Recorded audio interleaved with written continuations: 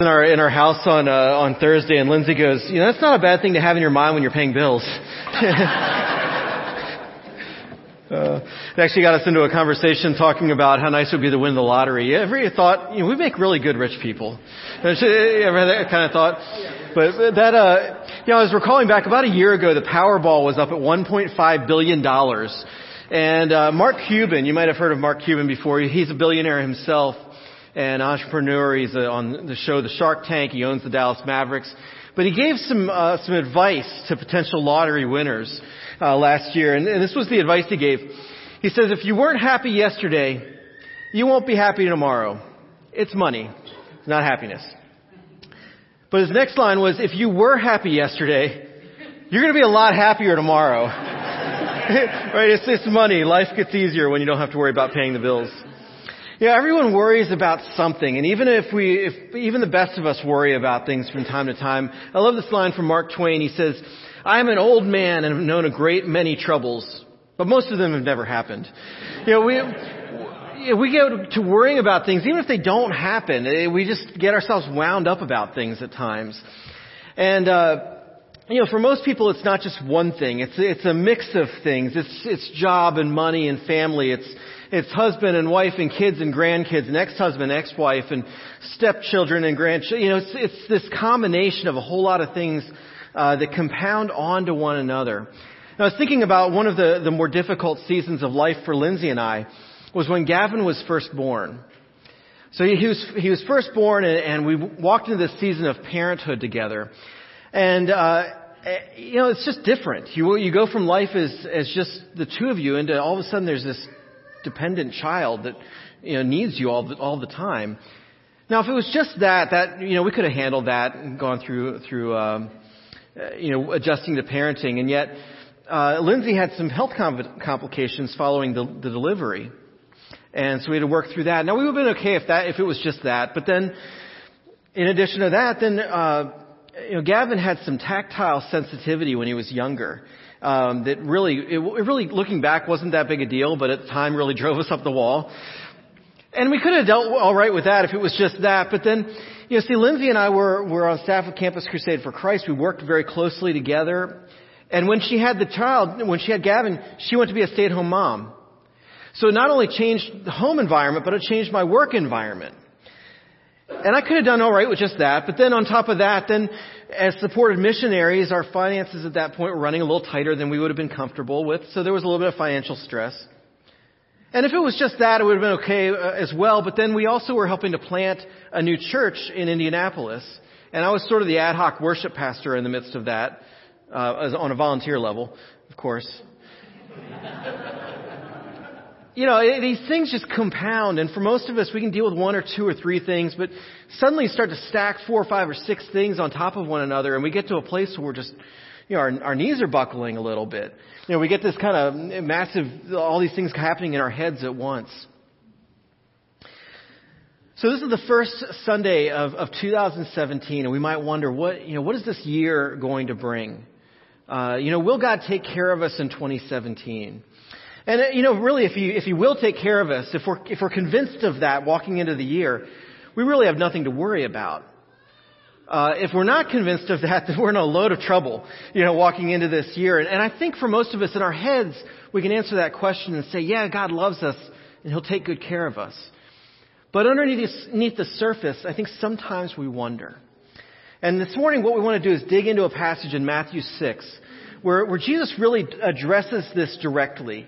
Do we have cause for worry? Will God take care of us? And He does this in a way that I think this message is built perfectly for New Year's Day. And if you look with me, we're just going to do a broad overview. In Matthew 6, this is the middle of the Sermon on the Mount.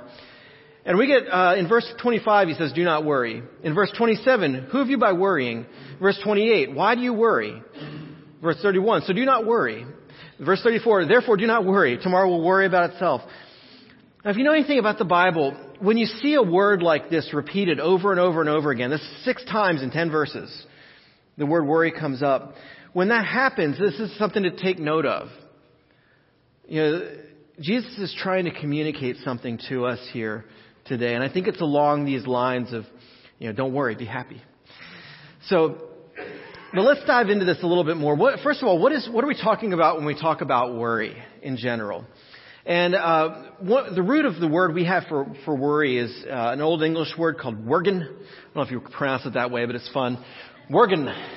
It means to strangle or seize by the throat. And this is not just a concern. So there are legitimate godly concerns. There are biblical concerns that we should have.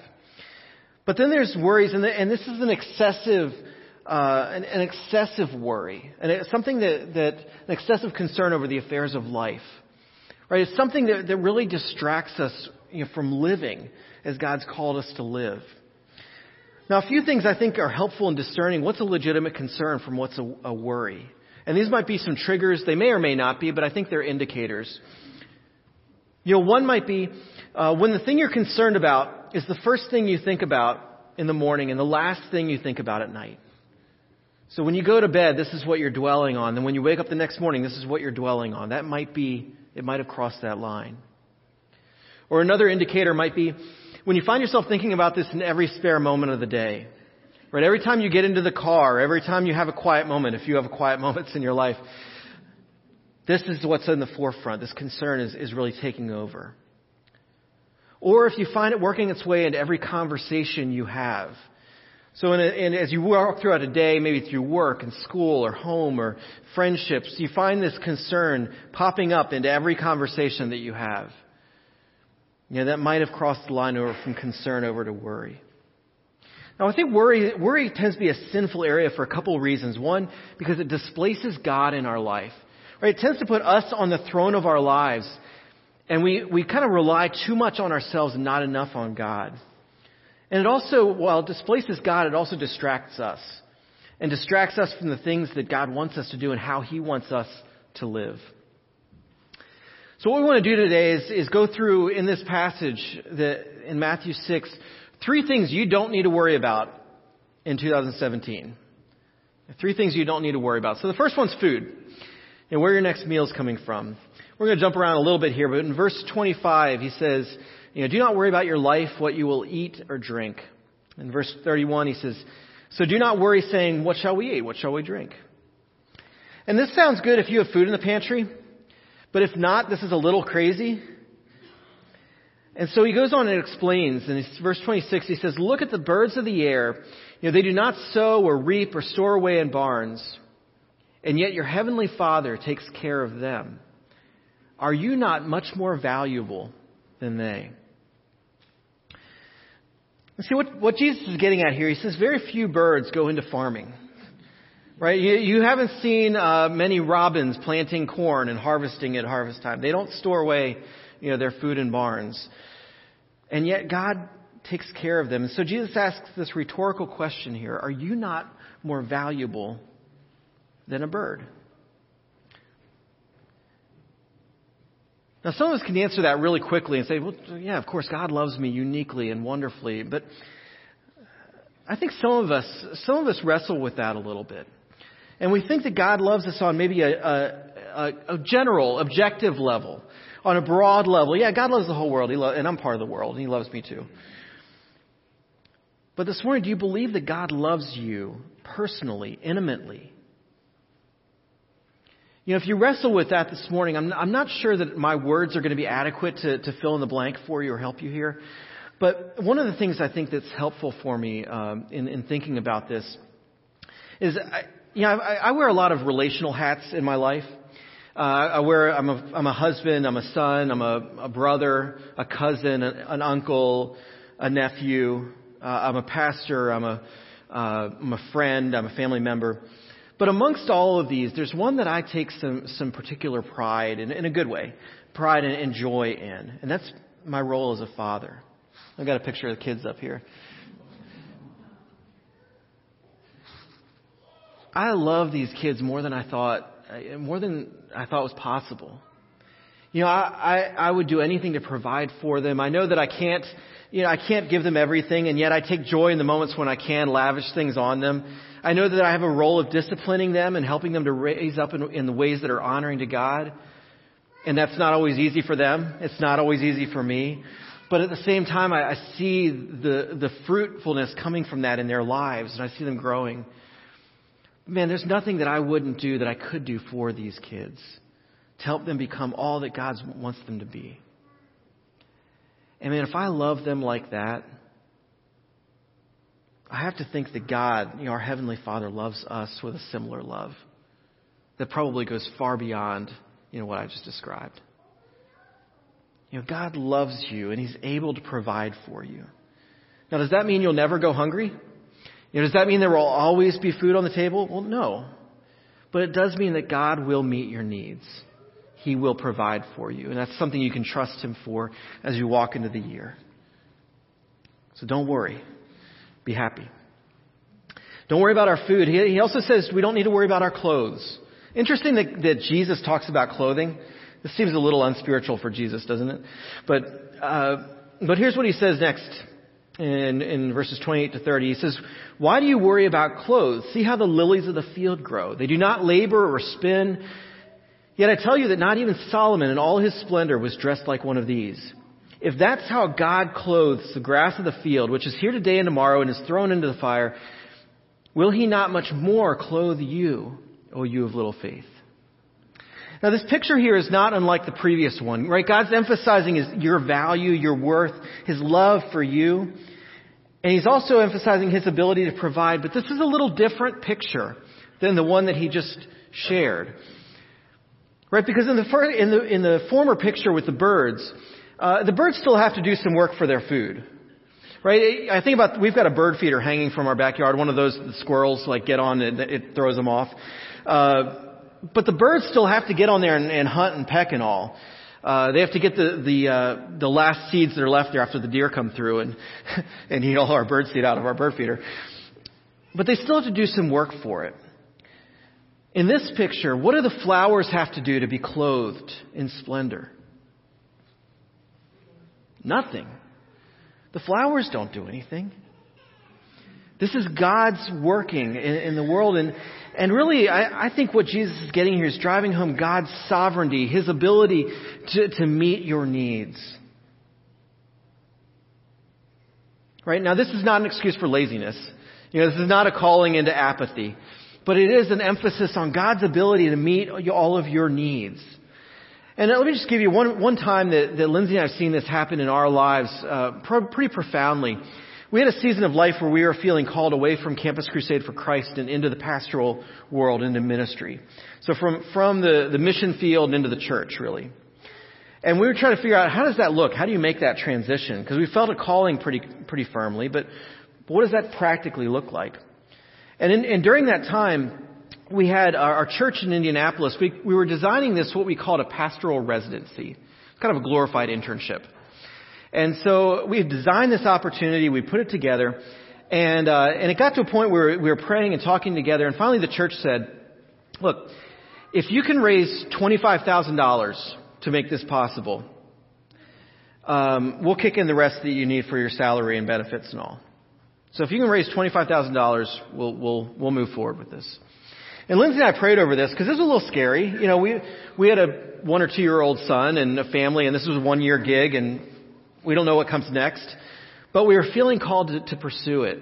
And so we sort of took a step forward. And 2 weeks later, with minimal effort on our part, we had $30,000 that was committed for the next year.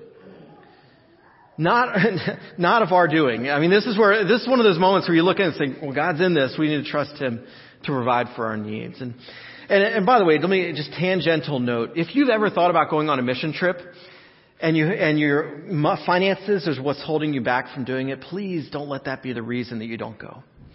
As a shameless plug, JP Duvendek and I are going to be co-leading a trip to Richwood, West Virginia this year, mid-July, 9th through the 15th. It's going to be awesome. We also have another trip going to Mexico in I believe, March. And then another trip to Guatemala with Living Water International in the fall. And, if you're on the fence or thinking about this, please, I'd love to talk with you some more. There's been a few greater moments where I've seen that mix of faith and works where, yes, we put forward a little effort, but really it's God's doing to meet our needs to go. And so if you're thinking about that, shameless plug, come talk to me and let's talk about missions. But as we walk into the next year, back on point, don't worry about your food. Don't worry about clothes. The next thing, Jesus goes really broad here, is don't worry about your life. Don't worry about your life. The food and clothing, I think Jesus is hitting the essentials. Like, what are the things you really need to live? But here, he blows the picture wide open. And there's a couple verses here, I believe. Come up. Yeah, verse 27. Who of you by worrying can add a single hour to his life? Now, this word for single hour in Greek is kind of interesting. It's a cubit. It's actually a measurement, about 18 inches. And it's almost like Jesus saying, who by worrying can make themselves 18 inches taller? Who can add hours or years onto their life, mileage onto where you need to go? We can worry ourselves to death, but we're going to have a hard time worrying ourselves into life, into longer life. And so that's the picture that he creates. And it got me thinking about, none of us know the number of hours in our life and how long our lives will be. I was thinking about this year, how many famous people have passed away this year. And maybe this is normal, but for some reason it struck me. And this is not comprehensive by any means. But I just put some names up here. We had some famous musicians of Prince and David Bowie, Muhammad Ali, who's a boxer. But you had Glenn Frey leads the Eagles. Alan Rickman, if you don't know who Alan Rickman is, he's the villain in one of my favorite Christmas movies, Die Hard.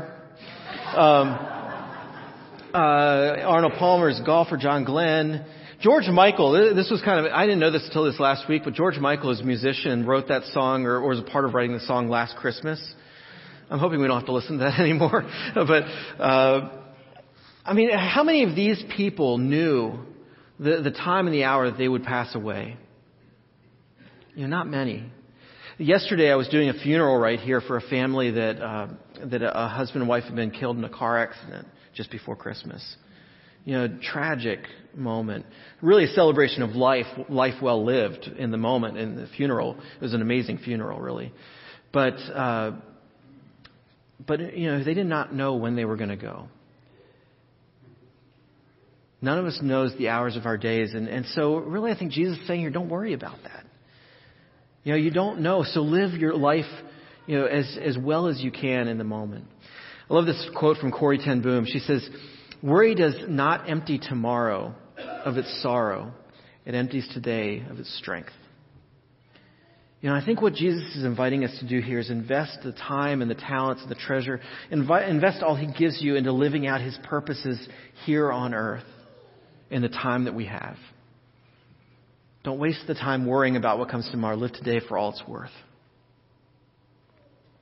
And this is meant to trim an immense load off of us. So, what kind of year will 2017 be? I have no idea. We're about to bring in a new president on a global level, and who knows what that's going to bring. On a local level, we're trusting God to provide a new senior pastor for our church. Who knows what that will bring. But we can trust God in the midst of it. There's not cause for worry. Don't worry. Be happy now. And I think what Jesus is landing on here in this passage is really worry less and trust more. Worry less and trust more. So I think this is not just about refraining from worry, but about replacing worry with something else. Right? Because what happens if I stand here, if I say, don't think about a pink elephant. Don't think about a pink elephant. Why do you think about pink elephants? Therefore, do not think about pink elephants. So do not think about pink elephants. Well, what do you end up thinking about? If it's just a negative, it's just a don't. Well, that doesn't work very well for us. And so it's not just about a refraining from, but about a replacing of. And that's where Jesus goes from here. I'll actually pause there for a moment. Andy made this comment probably mid-December in a message that he gave that I just loved what he said there. He said, we don't get peace. So we don't get freedom from worry, in other words. He said, by going at it directly. By saying, I'm not going to worry, I'm not going to worry, I'm not going to worry, because we end up worrying. He says it's a byproduct of our relationship with Jesus Christ. And I think he's so right there. Ralph Waldo Emerson said this. He said, sorrow looks back, worry looks around, faith looks up. Sorrow looks back, worry looks around, faith looks up. And that's what Jesus says here is, he says, for the pagans run after all these things. They run after their food and their clothes and their life.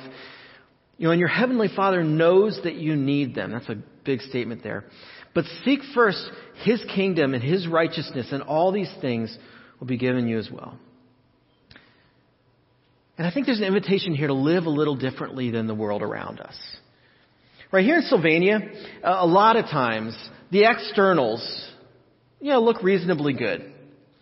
But I think sometimes the biggest need that people have here in Sylvania, even though the externals look good, they're running. They're running after these things. People are running after food. They're running after clothes. They're running after life. They're running after things to try to fill something within.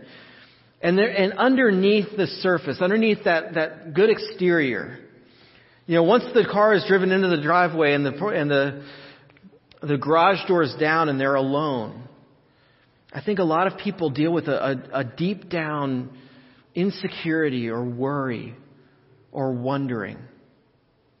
And so out of life comes a striving and a seeking to gain something.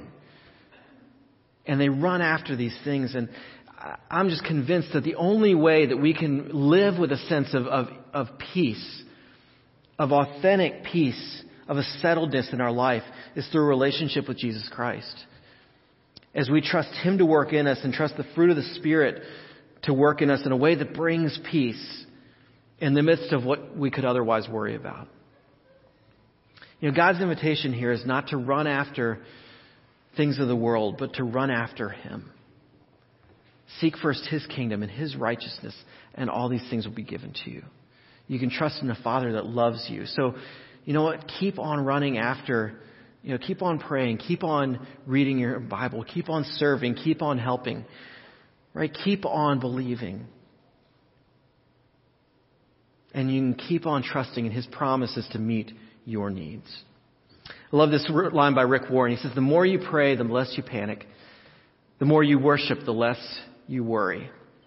So in 2017, let's love God. Let's love each other. Let's get the message out like never before. Let's pray more. Let's worship more.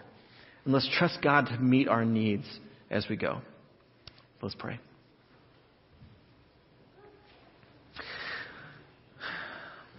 Lord, thanks for the reminder this week, even just for me personally. Thank you for the reminder to cast my cares to you, to not be anxious about anything, but in all things in prayer and supplication, to let my requests be made known to you, who are able to meet them. Lord, I pray that you would cultivate in me and in us this year a sense of gratitude and a thankfulness for the things that are in our lives. Help us to trust you with all that we have. And help us not to run after things of the world, but help us to run after you, to seek after you. Lord, help us to see problems as opportunities for prayer. Forgive us, Lord, for doubting your word, for doubting your presence, for moments where we take our eyes off of you and get fixated on things that are around us. Forgive us for places that we have slipped into worry, where we have crossed that line, and where we've begun to trust in ourselves or gotten too distracted from things that you want us to be focused on. But Lord, fill us with your Spirit. Empower us to be the people you've called us to be. Help us to live out the image of Christ as we go. And I pray that in the year ahead that we would be a people who brings you honor and glory, who sheds light on the hope of the gospel, that lives out the peace that can only come from you, that remembers that the joy of the Lord is our strength. So Lord, help us to not worry, but be happy because of all that we have and all that we've found in you. You are perfect in all of your ways. And even though your timing may be a little different than we sometimes want, even though your ways may be a little different than sometimes we think they should be, Lord, help us to surrender before you, to praise you for who you are, for what you've done, and for what we trust that you will do. Lord, we love you. We pray this in the name of the Father and the Son and the Holy Spirit today. And all God's people said, amen.